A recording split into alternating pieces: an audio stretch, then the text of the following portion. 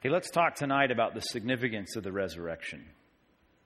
The significance of the resurrection. You all have your worksheets. You're ready to go, right? Yeah. Significance of the resurrection. Turn in your Bibles, if you would, to Revelation chapter 1, verse 17. Revelation chapter 1, verse 17. This is assumed, I think, obviously, in most people's minds, but you need to get your mind focused on it, stayed on it, and think about it for a little while. How important and how significant is the resurrection of Jesus Christ? What's at stake here with this? I mean, it is a seemingly anti-intellectual thing to believe in something supernatural, which we will deal with at the Bren Center. Where dead people stay dead, that's usually how it works. And if they do come back, it seems it's on a table and a gurney for a couple hours, not on the third day. So what is this all about? Why is this such an important thing, if indeed it actually happened? Well, Revelation chapter 1, verse 17, we'll look at 17 and 18. That's what the F is for, as you remember. Verse 17 says, "When I saw him," this is John now, looking at this appearance of Christ, "he fell at his feet as though dead." John did, seeing Christ. "But he," that is Christ, "laid his right hand on me, saying, 'Fear not, I am the first and the last, the living one.'" Okay? And this is 95, 97 AD. Okay? "I died, and behold, I'm alive forevermore." Now, his hand is touching his shoulder, and he's having a conversation with someone we are identifying in Revelation chapter 1, the last book in the canon to be written. This is, 60 years after his bodily resurrection, claiming to be, and he's alive there, touching him, saying, "I died, I came to life, and behold, I am alive forevermore. And I have," the connection here, we'll look at this later, "the keys to death and Hades." So there's a connection between his resurrection and what he's able to grant you as someone, a mortal person that's headed toward death. But here's the point. The whole foundation, the whole rock bed of Christianity is that Jesus is alive. That's not the foundation of Islam, right? I mean, they admit that Muhammad's dead. He didn't bodily resurrect. He's not, playing any function in heaven in some bodily form. But Christianity is predicated on the fact that Jesus is alive. We don't really have a religious system without it. So let's just start as broadly as we can think about it and say, if Christ did not if there is no resurrection, right, then Christ is dead. And if we're not going to believe the supernatural, then he lived and he's done and he's over. And even if you do believe in life after death, he's just in some disembodied spirit somewhere. But that's not what the Bible teaches. That's not what Christianity assumes. And I say assumes not because it's not proven, but because everything rests on that. I mean, even when Jesus speaks to the disciples in the Great Commission, the assumption is he's now alive and he's going to be with them. He will see, "I'm going to prepare a place for you," John 14. "When I come back, I'm going to receive you. You're going to live with me. I am alive." If there was no resurrection of Christ, right, then Christ is dead. And really, you should just recognize it's the thread that dismantles the whole thing. I mean, there is no Christianity without it. And that is the claim. And we claim today that Jesus is alive. That's a big deal. Matthew chapter 16, verse 21, which is one of, what did I write down? 1, 2, 3, 4, 5, 6, 7, 8 promises of Christ. But here's one that Jesus makes that is repeatedly made by Christ.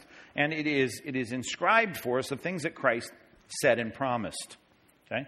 Here's how this verse goes. Matthew 16:21. This is early now, relatively so. It's comparatively early in the Gospels. I know the numbers are adding up, but Matthew 16, he says, "From that time, Jesus began to show his disciples that he must go to Jerusalem, suffer many things from the elders and chief priests and scribes, and be killed, and on the third day raised." Okay? This is something repeated in places like Matthew 17:9. Again, at the end of that chapter, verse 22. Matthew 20:17 through 19. Matthew 26:31, just to stick with Matthew there and their corresponding texts, all the parallel texts. John 2, 19 through 22, John 12, 27. Those are the ones that I put down. Those are just some of the recordings, the inscriptions of what Christ said about him dying and rising again. Okay? That's what we know of the teaching of Christ. So if he didn't rise from the dead, the book that we have about what Jesus said, we know that Jesus, at least the character of Christ in the Bible, he's a liar. He didn't tell us the truth. That's not what happened. I mean, all this campaign about these atheists doing all this stuff, you've heard about that in the news, right? At Christmas time, and that picture of Christ in a manger and the billboards in these big metropolitan areas say, it's a myth, right? I'm thinking to myself, which is a big claim about a baby being born in Bethlehem. But if you had an empty tomb, all right, that's more of what I think would be a reasonable assertion from an atheist if he hasn't done the research. But I'm thinking to myself, if it is a myth, then you're right. This whole book is filled with statements about a Christ who said he would rise, who doesn't rise. Then the whole point of your main character, he's lying. It's not true. 1 Corinthians chapter 15, verse 15. If Christ did not rise from the dead, then he's dead, obviously. But that's a big deal because our religion is predicated on a living Messiah. Christ is recorded as saying he was going to rise. If he didn't rise, then he's lying. If you believe the reports that that's what he said, then he's a liar. If you don't believe it, at least the book that we have about Christ, our main character in the story, is lying. 1 Corinthians 15:15. It's about 20 years after Christ rose from the dead. Here's what Paul says in let's get context, verse 14. And if Christ has not been raised, then our preaching is hollow. It's in vain. It's for nothing. And your faith is for nothing because we're having faith in a resurrected Christ. And we, underline this, are even found to be misrepresenting God because we testified about God that he raised Christ, whom he did not raise, if it is true that the dead are not raised. For if the dead are not raised, then even Christ has not been raised. And, let's put it this way, letter C, the apostles are all lying. That was the whole point of their preaching. In the book of Acts, that's what they constantly said. They didn't preach without talking about a bodily resurrected Christ. So the message of the apostles is filled with lies. As Paul readily says, if it didn't happen, then we're all liars. And that's just super important for us, for people that want to find a middle ground, right? Either we believe our critics and we say, this is a horrible book that talks about something that didn't happen, whose main character keeps talking about something that didn't happen, with a bunch of preachers that start a movement talking about something that never happened. It's a big deal. You can't really have a middle ground on this. You can't be neutral. As long as you're in 1 Corinthians 15, drop down to verse number 17. Verse number 17. If Christ has not been raised, your faith is futile and you're still in your sins. Then those also who have fallen asleep, that's a euphemism for death, in Christ have perished. It's done. That's all there is. They lived, they died. If in Christ we've hoped in this life only, if it's all about hoping in something for this life and has nothing to do with the next life, then we of all people are most to be pitied. Okay. The reason I'm pausing, like, what's he doing? Is because that's not the right wording there. So don't jot that down. Because, see, that repeats itself. That's not what I wanted. Here's what I want to say. Don't write down what you see on the screen on letter D. Hey, you like this part right here? Here's what I meant to say on letter D. Then, right, your sins have not been canceled. That's the point, right? You're still in your sins. Sorry, that was a really chopped up section of this presentation. That's the point. You're still in your sins, and if you die, that's it. There's nothing, you're done. If the point is, and again, the Jewish assumption was you are going to meet your Maker. If you're going to meet a holy Maker and Christ hasn't taken care of the sin problem, then you're dust. You're in big trouble before God. You'll incur not only the first death, but the second death. So you're still in your sin. Sin's still a problem. Sin has not been canceled out. Okay, now, with faux pas over my shoulder, letter E. If not, then Jesus is not the Christ. Two important passages I want you to look at. We'll spend a little time here. Isaiah 53, because it's such a great text about the resurrection. All right. You've all forgotten that faux pas there on letter D, haven't you? Did you get it right? sin has not been canceled. Your sin has not been forgiven. You are not forgiven. That's what I meant to say. Isaiah 53. Context here is the suffering servant, which if you talk to modern Jews who want to look the other way on one of the most obvious messianic psalms, which clearly was taught by the rabbis as a messianic psalm before Christ, but then since the Jews didn't want to admit this was Christ, it was turned into, well, the suffering servant here is the nation of Israel. But this is about Christ. And there's some things here that are so bizarrely stated, you really can't do anything with it but assume that there's a reference to the resurrection here. Isaiah 53, verse number 9. Are you with me on this? And they made his grave, right? You put someone in a grave when they're dead, right? With the wicked, and he was with a rich man in his death. Even if you know a little bit about the Passion story, you know that he's crucified between two robbers. He's killed as a common criminal, but he gets a nice grave that's hewn out for rich people. Joseph of Arimathea lent it to him for the weekend. He was ready to give it up for the whole thing, but anyway. He's with a rich man. Although he had done no violence, right? Here's somebody who's innocent. There was no deceit in his mouth. That's certainly not Israel. Certainly in the context of Isaiah, Israel's all about doing those things. That's why Isaiah is preaching against them, just to speak to the modern Jew who wants to deny this is Christ. Verse 10, yet it was the will of the Lord to crush him. See, he was crushed and put in a grave. He was put to grief. And his soul, when he makes his soul a guilt offering. What you do with a guilt offering when you take it to the priest is you kill it. The priest kills it with his hand on the head of the animal. So that's what happens to guilt offerings. They're killed. Now take a look at this in the rest of the verse. He shall see his offspring. He shall prolong his days. That's in a sentence about being killed as a guilt offering, already talking about his grave, talking about him being crushed.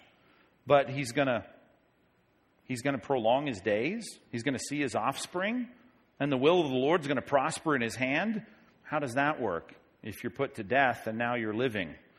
It's called the resurrection. Verse 11, out of the anguish of his soul he shall see and be satisfied, the Father, and by his knowledge shall the righteous one, my servant, make many to be accounted righteous, which is what the book of Romans is all about. And he shall bear their iniquities. Substitutionary atonement. That's what the lambs were sacrificed for at the temple. Therefore, I will divide him a portion with many, and he shall divide the spoil with the strong. That's what someone does when they win. This sounds like he died, but he's a winner. How does that work? Because he poured out his soul to death, again, death, and he was numbered with the transgressors, yet he bore the sins of many, and he makes, present tense, intercession for the transgressors. You couldn't find much more New Testament theology in that paragraph right there. But it assumes, as you see, bouncing back from death, pouring out his death, being crushed, having a grave, and then prolonging his days, prospering, splitting the spoils with the victors here, you see a picture of resurrection.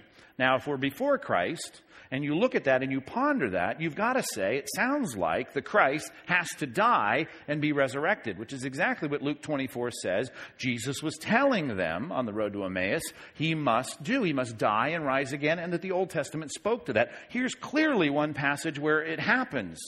Okay? So the Christ has to die and has to rise again. Now, Romans chapter 1. That's precisely what Paul says about Christ. He fulfills the promise of the resurrection. And you could have your doubts about Christ, I suppose, because other people like Moses had done miracles and Elijah had done miracles, but this sets him apart because the Christ was predicted to die and rise. Romans chapter 1, verse 1. Paul, an apostle of Christ Jesus, the Messiah, Yeshua, Joshua. He should be called to be an apostle, that is Paul, set apart for the gospel of God, which he promised beforehand. We just read the gospel. Did you not read the gospel? Intercession for the transgressors. He bears the iniquities of the people that are sinful. He counts righteous those who aren't righteous because the servant suffers in their place. That's the good news. That's what Paul's about to unpack for the next 8 chapters.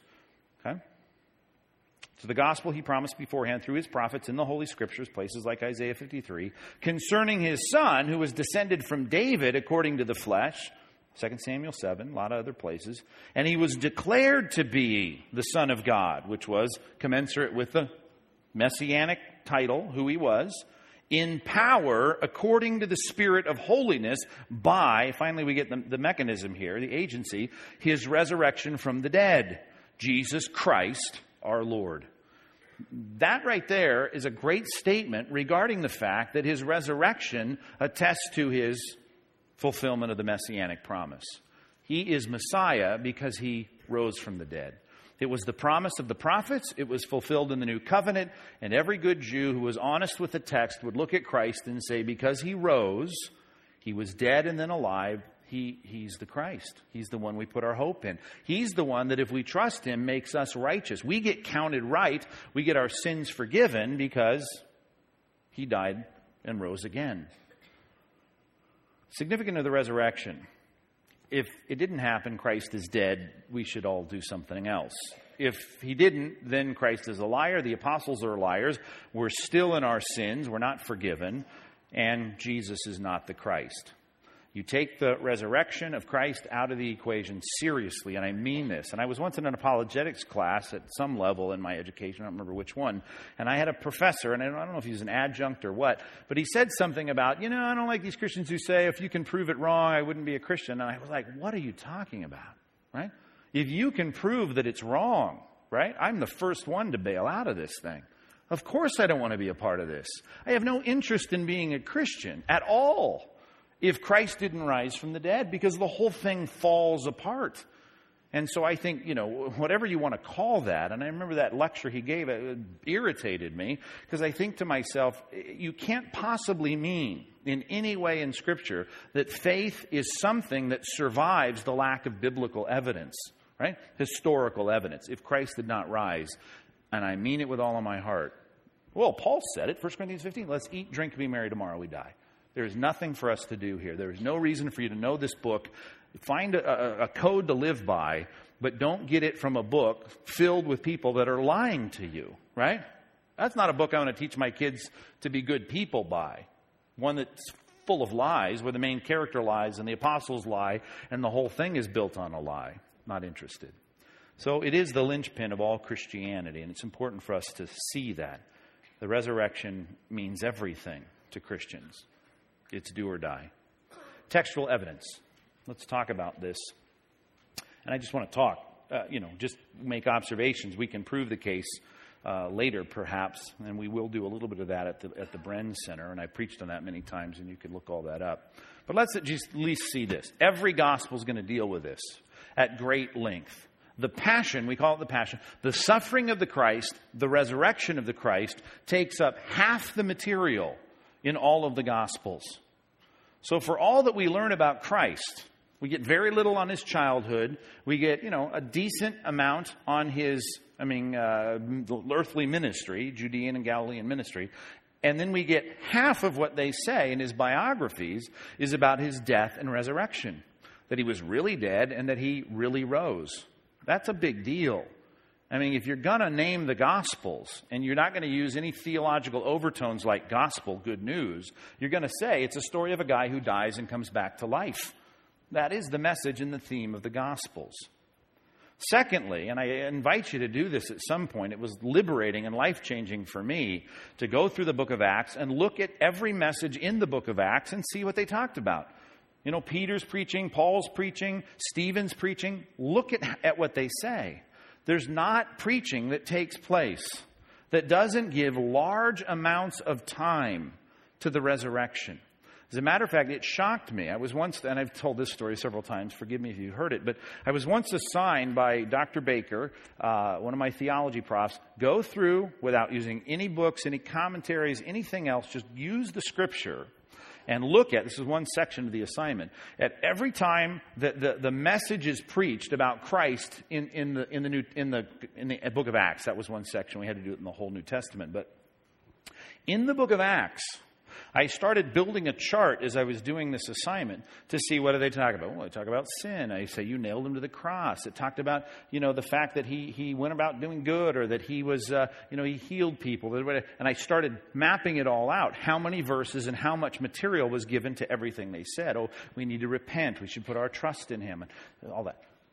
I mean, it had to be, and I should have pulled the old paper out that I wrote on this. It had to be half, I'm just estimating now, of the verses that were discussing anything about Christ were given to his resurrection. And then, in the second half of the semester, we were supposed to take gospel tracts and presentations of the gospel and compare them to what we found in the book of Acts. And it was an amazing thing because there was very little mention, even in the best tracts that try to get people saved, there was very little information about the resurrection. And many of them didn't mention it at all. It's important for us to realize the book of Acts is the preaching of the apostles that is, by and large, a lot like the Gospels. About half or 40% of their preaching is about Christ rising from the dead. It's much more important and central than we give it credit for in modern Christianity.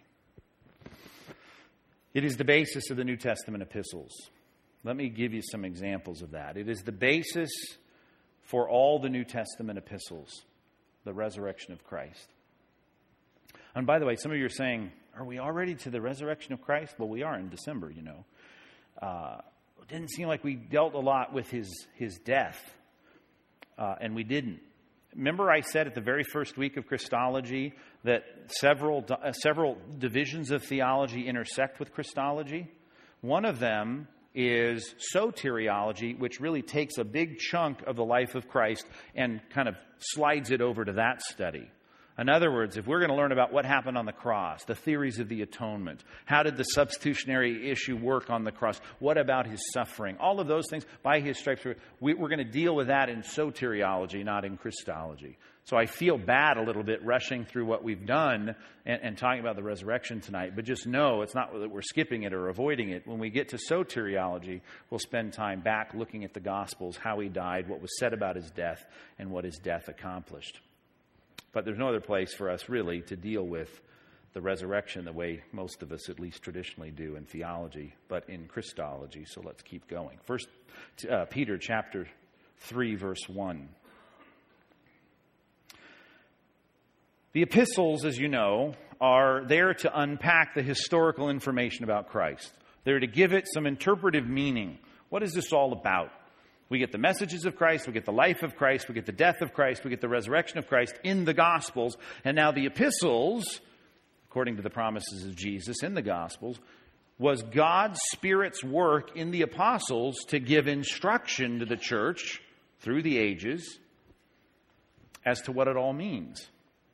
And though there's lots of hints in the Gospels themselves, we get it all unpacked, unraveled, and put on a table in the epistles. And the themes are being born again, seeing Christ when we die, living on a new earth one day, all of those kinds of things that we don't get too much of in just the raw material and data in the Gospels. But take a look at how it's worded here in 1 Peter 1:3. Blessed be the God and Father of our Lord Jesus Christ. An example of him affirming God, ascribing to God honor and majesty and all of that. According to his great mercy, which like the book of Romans was all about, how the life of Christ gave us that mercy and grace. He caused us to be born again, so much of Pauline epistles dealing with that, to a living hope, which is certainly what we get in the book of Revelation, where this is all ending, and a lot of hope in James and in 2 Peter and all of that.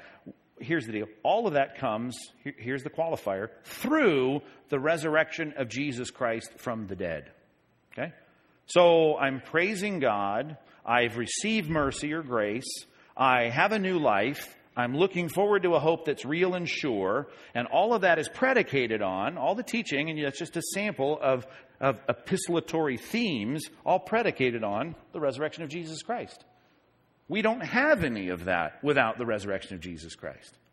That's why, by the way, the battle was fought in the early 20th century in this thing called fundamentalism and liberalism. You're familiar with that? Fundamentalism. I know it's a bad word now. Fundamentalists are guys with, ties and, wingtip shoes and choirs behind them or whatever. They're called fundamentalists. That's not what fundamentalism is, right? That may be one segment of what fundamentalism looks like. But fundamentalism was this. When liberalism had so invaded American Christianity in the early 20th century, after all of the stuff that came out of Europe and Germany in particular, that had so stripped the Bible of its basic and clear teachings, guys like Schweitzer, who looked at the Bible and said, if anything in it is supernatural, we have to toss that out. We started to demythologize the Bible, as we read in history, in late church history. And when they did that, one thing they had to throw out was the resurrection, right? Because that's supernatural. And of course, people who are dead stay dead, so Christ didn't rise from the dead. If he did rise, it was an idea that rose, or it was a continuation of a good theme after death. But it's not a bodily resurrection.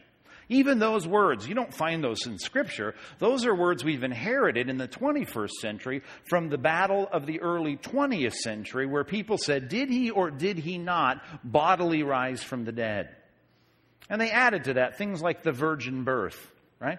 Was he an illegitimate child of Joseph and Mary, or was he really born of the Holy Spirit of Mary? Those were the things that they set up, and they said these are the fundamentals of real Christianity. And people that said, we believe in the fundamentals of real Christianity, were called the fundamentalists. And you may not like this, but if you believe, in the basics of the Christian message, then, newsflash, you're a fundamentalist. Well, I don't want to be a fundamentalist. You are one. If you believe in the basics of, Christ was born of a virgin, right? He's truly God and man. He died on a cross for our sins. He was bodily resurrected into heaven. He's coming back one day to receive us again. The basic, and usually it was down into a simple hand of 5 basic things. They said, then we're fundamentalists. Obviously, there was more than that.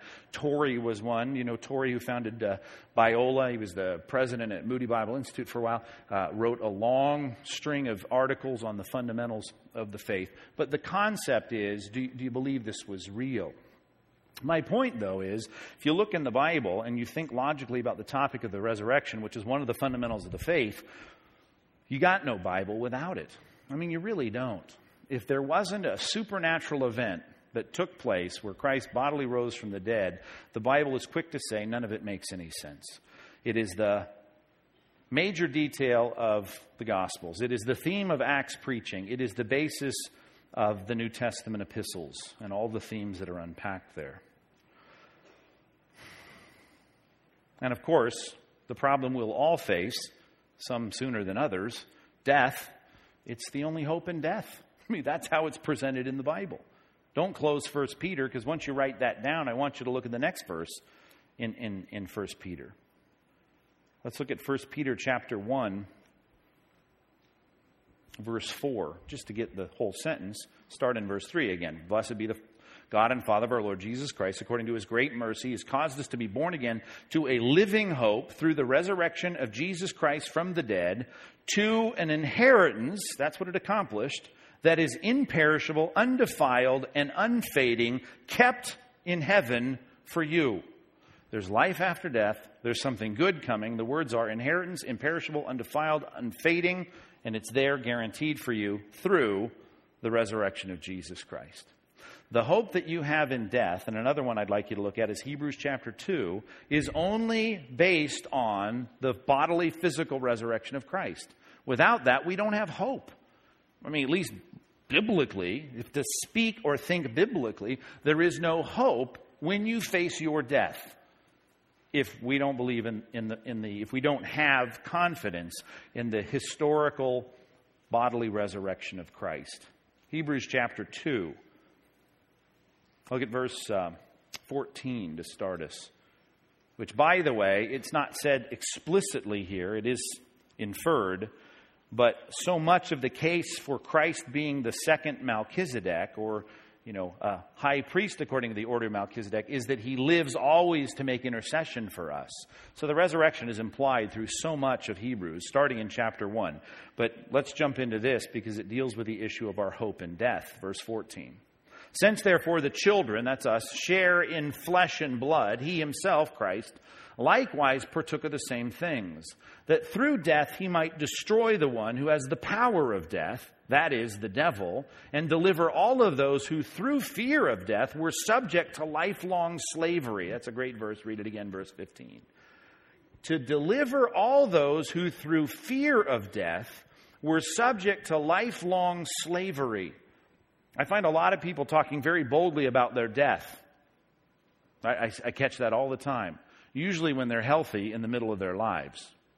I spend a lot of time, and earlier in my ministry, when I was in a smaller staff and at times a solo staff member at a church, I saw a lot of people die and had to be at their bedside there. It's a different story there, right? A lot of people say, death, I don't care, put me out of the trash can, doesn't matter, burn me up, cast my ashes. When you get to death itself, there's a real difference between those who have freedom from the slavery of fear of death and those that don't. When you reach that place, you recognize this. I'm about to step through a threshold I'm not coming back from. And I'm going to face some things there that just intuitively as human beings, as Solomon said, eternity is set in my heart. I recognize the big issues of life are coming to bear right now at my death. And if you spend any time with people that are dying, and everyone should, if you have the experience of with enough people dying that are Christians and non-Christians, you see the night and day distinction between how they die. As a matter of fact, there's an old book, I didn't recommend it here, which you can get for $1 less than you could get it for on Amazon in our bookstore, called The Last Words of Saints and Sinners. That's an old classic, but that's not a bad book to thumb through. And if you've been in, situations like me, maybe you're a nurse or hospice or whatever, you've experienced that yourself. But there's two different ways to die. And those are either that are very deluded, or those that are confident, or those that are fearful and afraid. The point is that the whole issue of Christ was to destroy the power that comes over people that are sinful and know they're going to meet their Maker, to deliver them who through fear of death were subject to lifelong slavery, to be done with that. God brings help through Christ. Verse 16, surely it's not angels that he helps, but he helps the offspring of Abraham. Therefore, he had to be made like his brothers in every respect, so that he might become a merciful and faithful high priest in the service of God. That's an ongoing service. To make propitiations for the sins of the people. See, that's the problem with death. I'm concerned about what may happen to me, hoping that maybe I'm not going to incur penalty for my sin. For because he himself has suffered when tempted, he's able to help those who are being tempted. He is, present tense, helping those, helping us, is for us not only a present help in time of temptation, but a profound, cataclysmic kind of whole, huge help in terms of, do I fear death or do I not? Am I ready to meet my Maker without reference to my sin, or am I not? And since that's something we all face, as I often say, George Bernard Shaw said it well, right? The statistics on death are quite impressive, right? 1 out of 1 people die. We all are going to face that, and the question is, Christ predicates all of New Testament theology. The ultimate help and need that we have, Christ provides the help in our ultimate need because he rose from the dead. That's the point.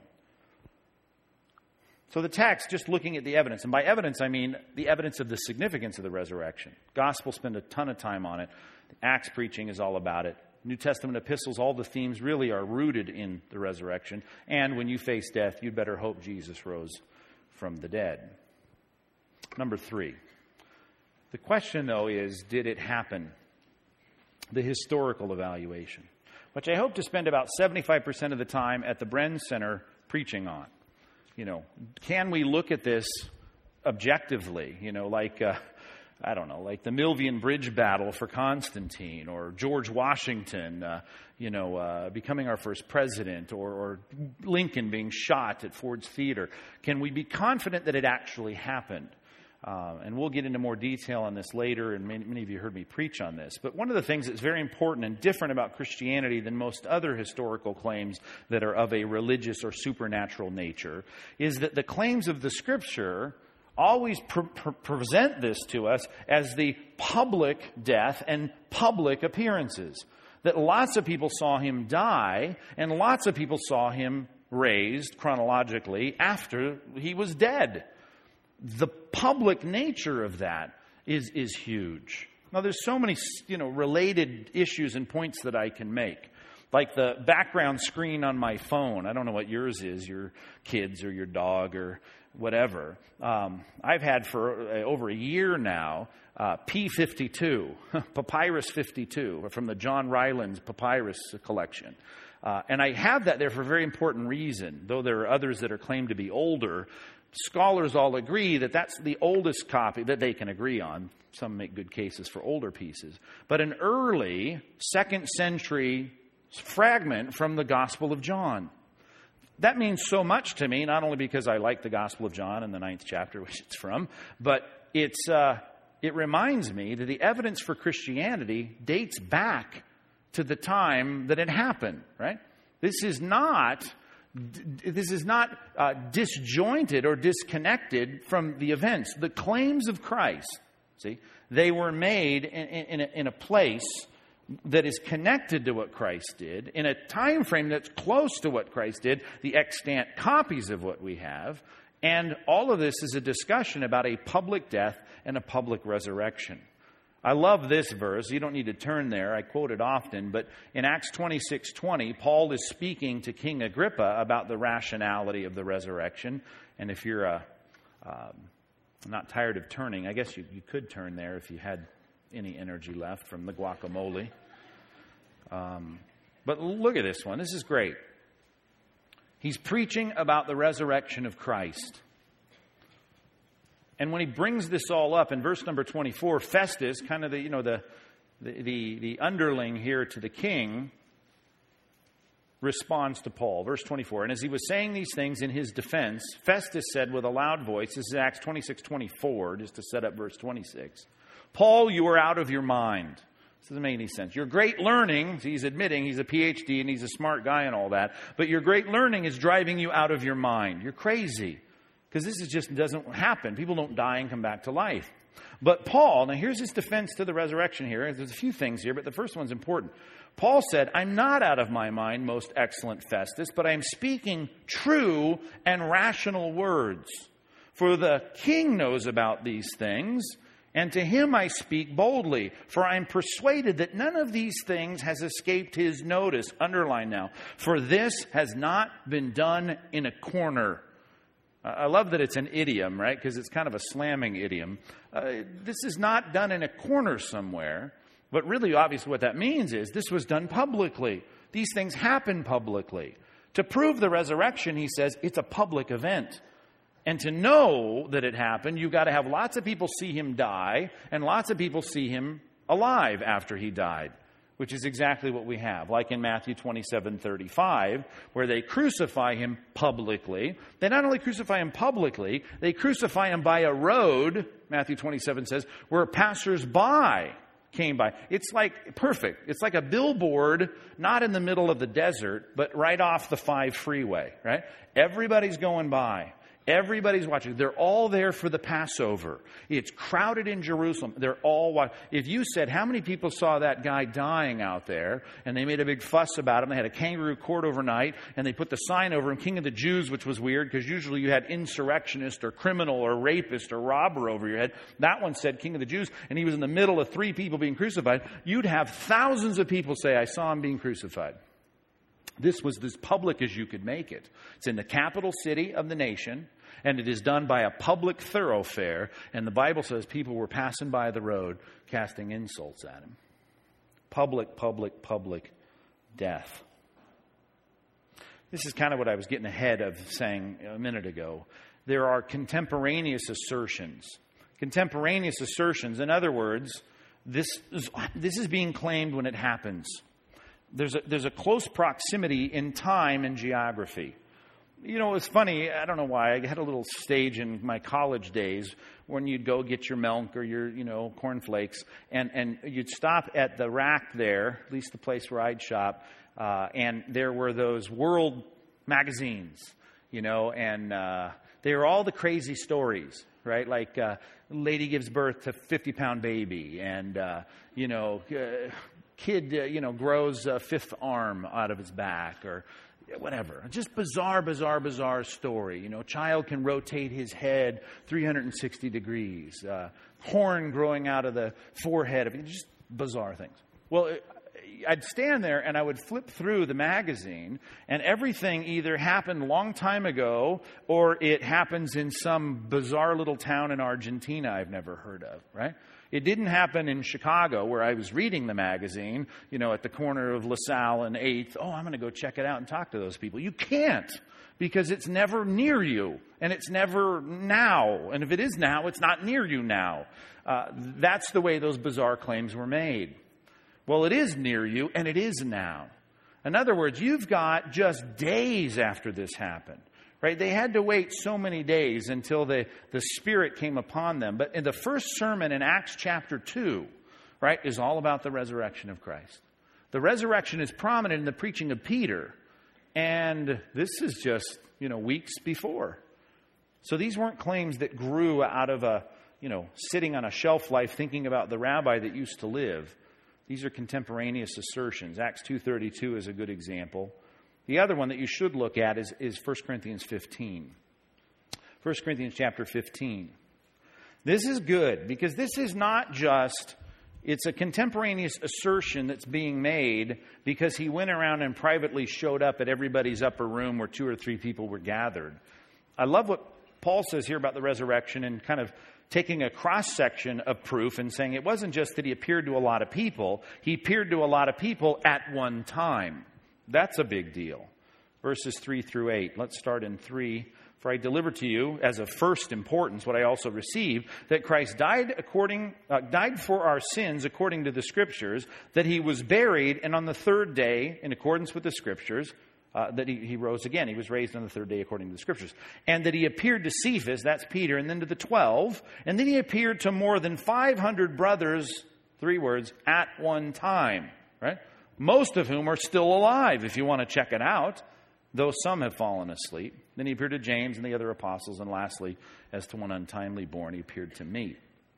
That is a great statement.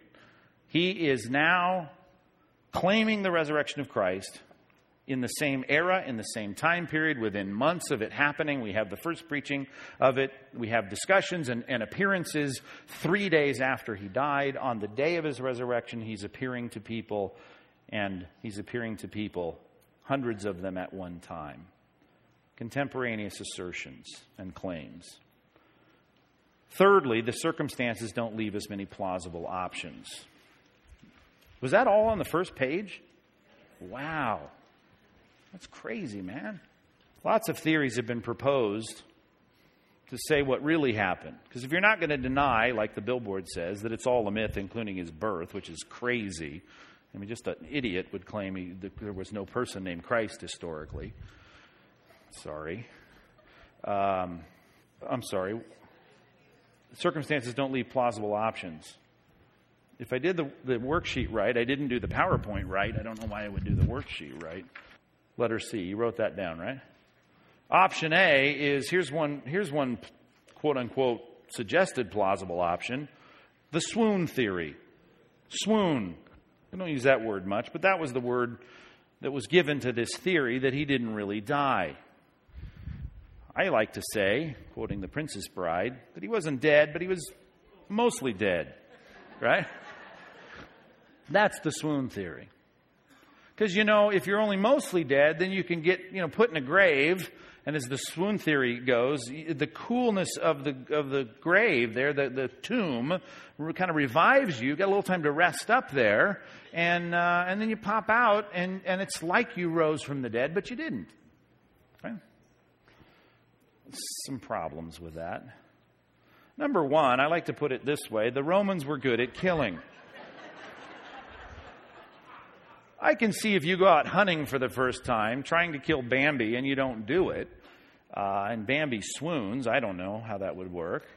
But if you're a lifelong hunter, and you go out to shoot an animal or kill an animal, I doubt that you're going to think it's dead when it's not, right? The Romans knew how to kill people. They'd experienced this a lot. This was a public, high-profile death. The chief priests and the scribes were watching. I mean, we had Pilate involved in this. I mean, you're not going to put amateur killers out there. You're going to put the best executioners you've got to make sure he's nailed to the cross and make sure that he's dead. But let's just say he was only mostly dead. You got a few other problems. There's a big stone in front of this grave that I'm thinking you're on your third day in this tomb. It's just tough for me to think you're going to, without any food, roll the big stone away. And there's not only a big stone, there are big guards standing outside. Remember, that was a big part of the story. The Roman guards were dispatched. It was such a high-profile death that they had high-profile guards there to make sure that no one stole the body. That would be bad. They could start a conspiracy with that theory. So God in his providence made sure there were big guards to guard. So you'd have to roll the stone away, a mostly dead person for the weekend. And now you got to fight off the guards who are there dressed in their, garb with their weapons of war. And I'm thinking, if that really happened, there's a real easy way to stop the myth of the resurrection. Kill him again, right? That was your assignment, to kill him, right? Hey, Romans, just kill him and then present the body to the world and say, hey, he didn't rise from the dead, because the resurrection was being preached from the weekend of his crucifixion on. People were saying he rose from the dead. You want to stop that? Right? They hated Christians. Stop it. How do you stop it? We'll kill the revived guy. There'd be a chapter 29 right, to Matthew, chapter 25 to Luke, chapter 17 in Mark, chapter 23 in John. We'd have the second death of Christ, but we don't. Easy one to fix if he did swoon. Fifthly, I'm thinking a victorious post-coma victim. It's hard to imagine Christ getting people to be willing to die for the story of the resurrection if in reality he came out as a pretty beaten up, almost crucified hospital victim. Swoon theory is stupid. I mean, it is. You know it. But this was tossed around seminaries trying to convince the church to be liberals. I know it may look like he rose from the dead, but he just swooned. The second theory, option B, is called the theft theory. The theft theory. It was the reason they posted guards there. They didn't want anybody to steal the body, and claim that these 8 predictions, at least recorded in our Gospels and all the synoptics that go with that, so several references and promises to his resurrection, we don't want that taking place. So we'll post guards there and make sure no one steals the body. Here's the first problem. To post guards there, who are you posting guards there to keep from getting in the tomb? You need to remember this. Most people wanted him dead. The Jews weren't big on him. The Jewish leaders hated him. A lot of people wanted to see him dead. People that heard him talk about God being his father, the rank and file Jews, hated him. The Pharisees didn't like him. The Sadducees even got offended. The Romans weren't big on this whole thing either, the Christ ministry. So there was only a small group of people. If you're a detective, you're looking for suspects. The only people that had a motive were the disciples. And the disciples were displaying fear, not savvy, not shrewdness to go, nab the recently crucified body of Christ. The disciples, they displayed fear. What happened when he got arrested? Where did they go? Everywhere. Peter, the head of the bunch who said, I'm willing to die with you, was willing to stay at a distance, and he was probably the closest one, warming himself by the fire in Caiaphas' court, watching Jesus from a distance, denying him with cursing, right? That's what he was doing because he was afraid. I don't know. When he's really fully dead, I don't know that the disciples have displayed any characteristics of stealing the body of Christ. The tomb was guarded. Don't forget that. I don't know. They did have a sword, but Peter proved he wasn't very good using it, if you remember. Right? I don't think he's much of a threat to Roman soldiers guarding the tomb. But if the swooned Christ would have to get past the soldiers, then if he's being stolen, the corpse, you've got to still fight those Roman guards. I don't think Peter and Thomas and Philip and Nathaniel are a big, scary posse for the Roman soldiers. Oh, and by the way, that stealing and lying thing, that's not what the apostles were teaching. Is that right? The rest of the New Testament, the things that they did write, were all about being truthful and sincere and honest and not cursing and not even looking at women lustfully. These are the guys that are now going to pull off a heist of a body and then propagate a lie about Christ who rose from the dead when he didn't. Not to mention, and I didn't even list this as a separate one, they all died for this. Even John, who died, we assume, of old age on the island of Patmos, died as a prisoner. The rest of them had their heads lopped off. As Chuck Colson says about becoming a Christian, I realize, Chuck said, if we at the presidency could not keep a lie under wraps under threat of imprisonment, then how could the disciples, under threat of death, keep a lie going? Right? And every one of them hold it all the way to the end. About the time you're going to chop my head off, if I've been preaching the resurrection of Christ and I knew for real I stole his body and tucked it away under a rock pile somewhere, I'm going to say, hey guys, I'm going to turn state's evidence and, say, hey, we were just kidding. At threat of death, they stayed behind. An interesting historical note in the Gospels, they left grave clothes that they had as tactile evidence in the grave. Here's one thing I'm thinking you're not going to do if you're stealing a body. Unwrap it, put all the grave clothes back right where they were, then hurry, let's get out of here after we beat up the guards, right? I don't think so. So it is interesting historically that the grave clothes were left behind. Option C, hallucination theory. Hallucination theory. We just thought we saw him. Didn't you? Yeah, I did. Well, here's the great thing. Not just one testimony. Unlike most of these bizarre claims, we're not relying this on one guy's testimony. We're not even relying on 12 guys' testimony. We're relying on hundreds. And if you're telling me it was a hallucination and it was a look-alike and wasn't that, that was Madonna, No, yeah, I think it was. At the airport, you always think you see somebody famous.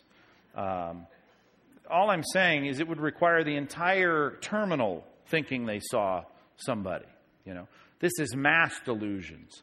Because Paul, in 1 Corinthians 15, is telling you to look up the people that saw him and go talk to them. Most of them are still alive. A couple have died. But go talk to the 500 people that saw him at one time. Not to mention all the other people that saw him individually and in small groups. If it is a hallucination theory, and knowing it was causing so much trouble in the first century, again, the critics would only need to produce the body. Produce the body. That is a death blow, pardon the pun, to a resurrection theory. Show me the dead body and we're done with this. That's all I had on that. Did you get that? Option D. Oops, we misplaced the body. The misplaced body theory. Obviously, there are problems with this. I lose my keys every now and then.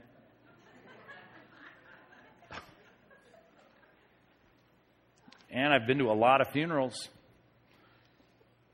And I was even late for a funeral once with the body in the hearse. That's a story. Ask me later. Oh, that was a great story. Right off of Sand Canyon, our hearse broke down. I'm going to tell you this story now that I've started it. And I'm with my buddy Gary, who runs the mortuary, and we're going down the road, and the hearse, which is always fun to go through the drive-thru. We love to do that. You like to eat like I did, but we would do that. But we're driving down, and the car starts sputtering just north of the El Toro Y, and it comes to, we start rolling. So we pull off there at Sand Canyon, where there's not a lot there. And he goes, oh, man, and we're trying to get to Riverside for a funeral. And so there's just the two of us. Well, Jim's in the back, but he's no help. So we're there trying to figure out what we're going to do. So he calls the mortuary, and he says, we have another hearse. Send Jimmy with the hearse, right? So he comes in his jeans and T-shirt, and sure enough drives there to this off-ramp where we were stalled with another hearse. Now we're thinking, we got to get to Riverside, and we need the body. So here we were with traffic driving by, two guys in black suits and a guy with a pair of jeans and T-shirt, pulling out Jim, who was no lightweight, out of the hearse. This had to be a scene. There are people telling the story who just drove by us that day, transferring it from one hearse into the next hearse, and we were kind of late for the funeral. I don't know what Jim's life was like, but you know what they say, you might be, he's so late, so tardy all the time, he might be late for his own funeral.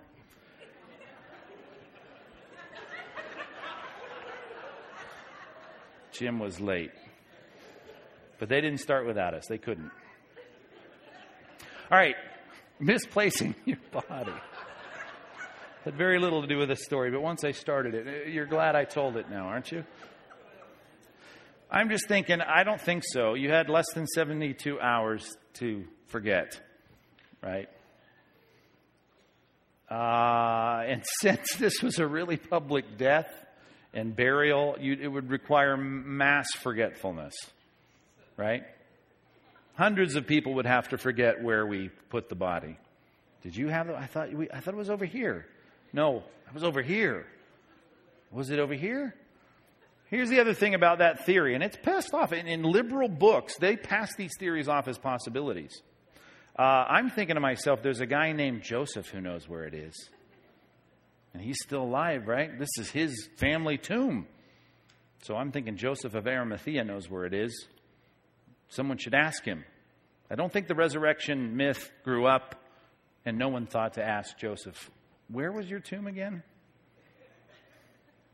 Not to mention that there was dispatched Roman guards, right? And the Jews were concerned about this resurrection. Surely they weren't guarding the wrong tomb. And even if they were guarding the wrong tomb, what happened to the guy in the tomb?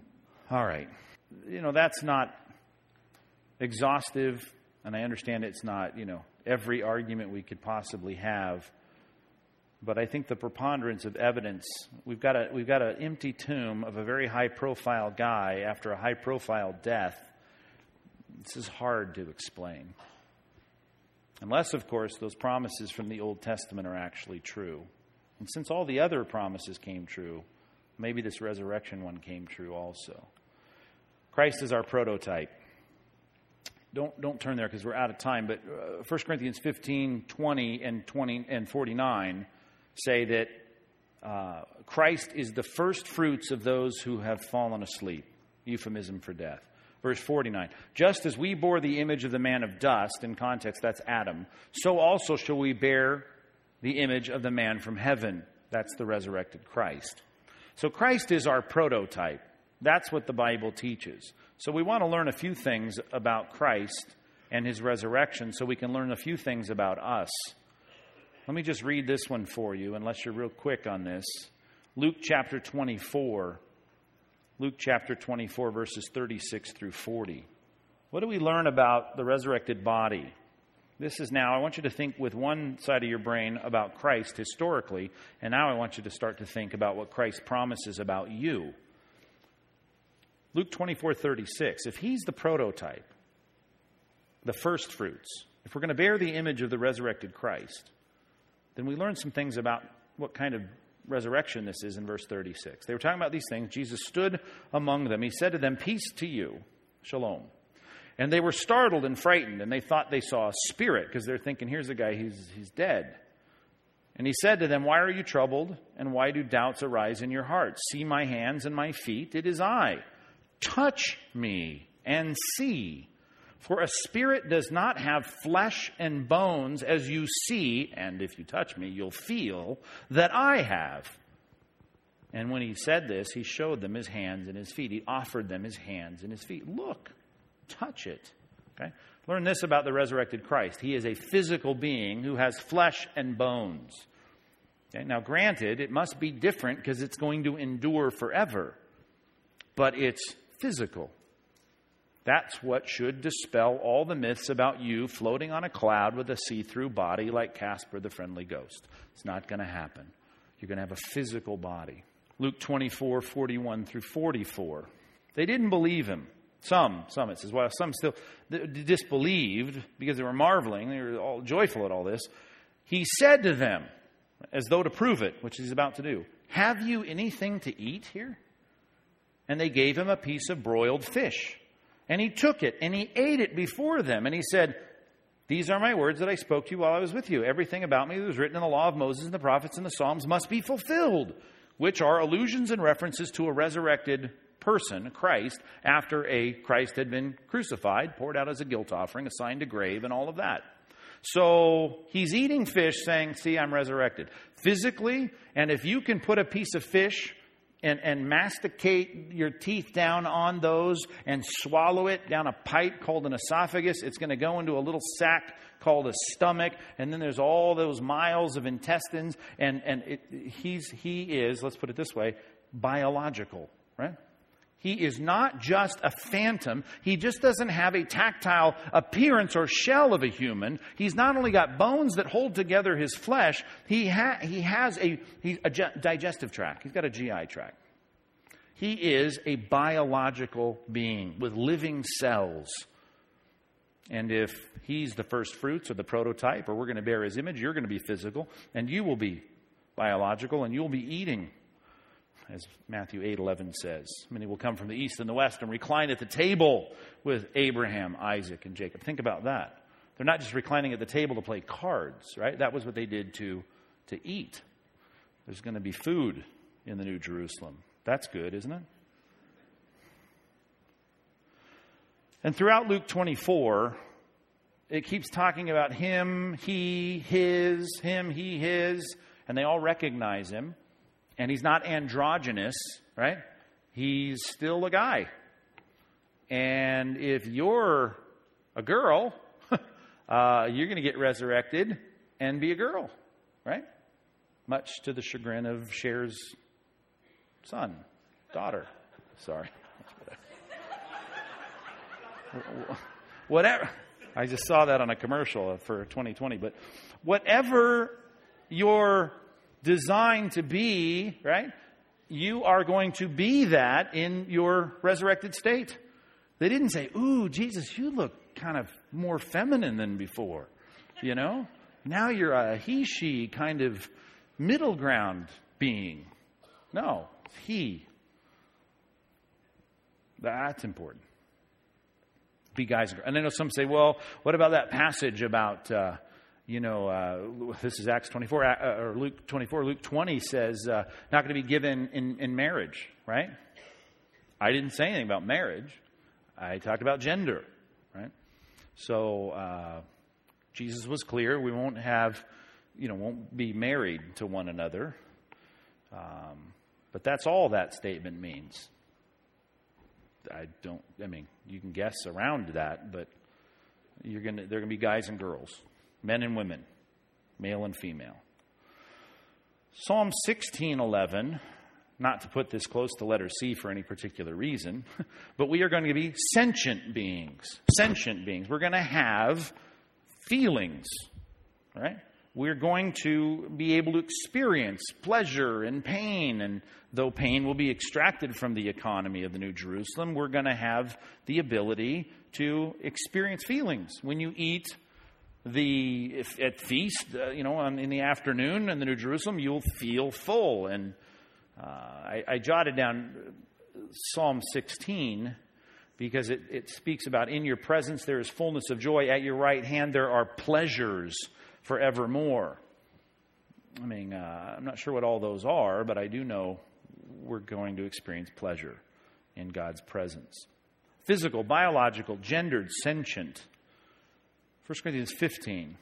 You've heard me preach on this before. Maybe you haven't. I don't know why I said that. Maybe because I preached on it so many times. But 1 Corinthians 15. This is good. They're all real close together. The last four, maybe it'd be worth turning to real quick. We'll do these quickly because you've heard them. Some of you. I don't know why I said that again. Some of you haven't heard this. Pretend you haven't heard it. 1 Corinthians 15:42. So it is with the resurrection of the dead. What is sown perishable is raised imperishable. Imperishable. You've heard my illustration of the rotting banana on your counter, right? That's perishable foods. SpaghettiOs are not perishable foods. Bananas are, avocados, and all that. They perish. Okay, if you don't perish, if it's imperishable, then it is ageless. Ageless. It is a body that is not declining. It doesn't cease to work as well as it used to. And we all need to get used to that. Your body, your brain, your muscles, your joints, your physical, biological unit will not work as well the older you get. But whatever you get in the New Jerusalem, in your resurrected body, like Christ, it will be ageless. He lives forevermore to make intercession.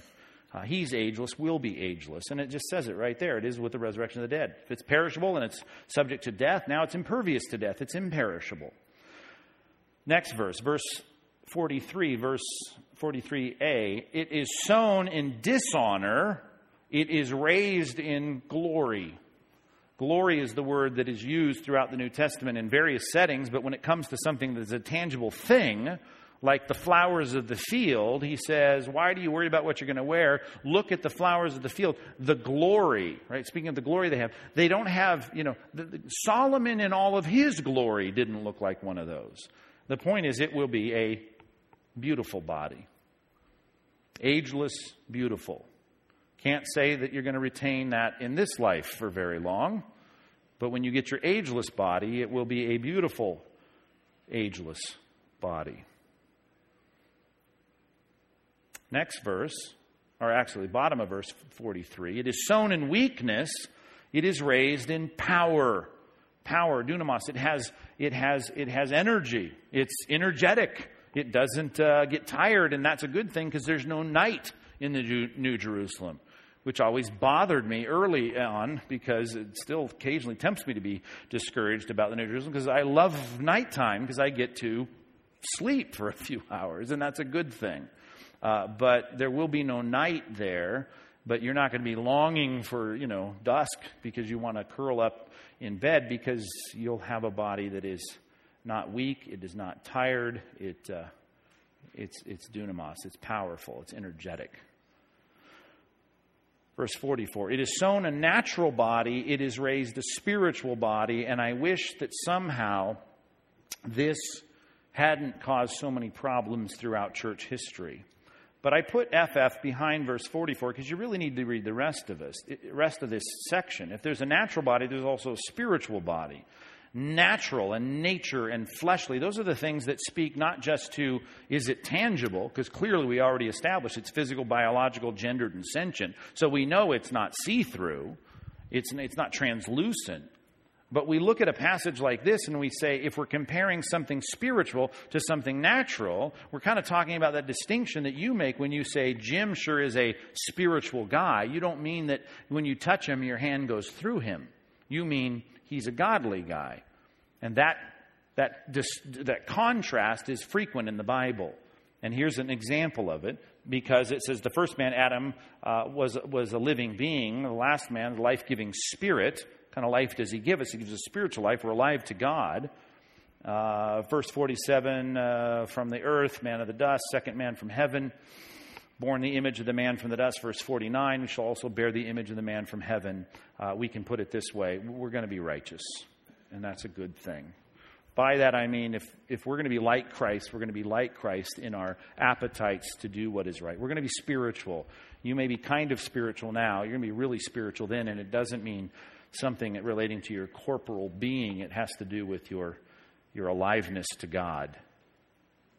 Righteous person. All right, book of the week. This is decent, and if you buy this in our bookstore, not only will you save money, it's $1 less than Amazon, you will get a little CD in the back. All of them sold recently have the CD in the back. And I've read this book, and I'm actually rereading it just casually and slowly as we lead up to Easter again. I've never even popped the CD in the computer, so I don't even know what it does. Maybe it's cartoons. I'm not sure. No. But I'm sure there's a lot of good information on the CD. But this is a good book. Habermas, Lycona, Case for the Resurrection, more of apologetics approach. Got some good tips on evangelism in the book, but I recommend you get it. All right. 8:15 on the dot. You see that? Amazing. Let's pray together. We didn't pray at the beginning. Let's pray now. God, thank you very much for your word.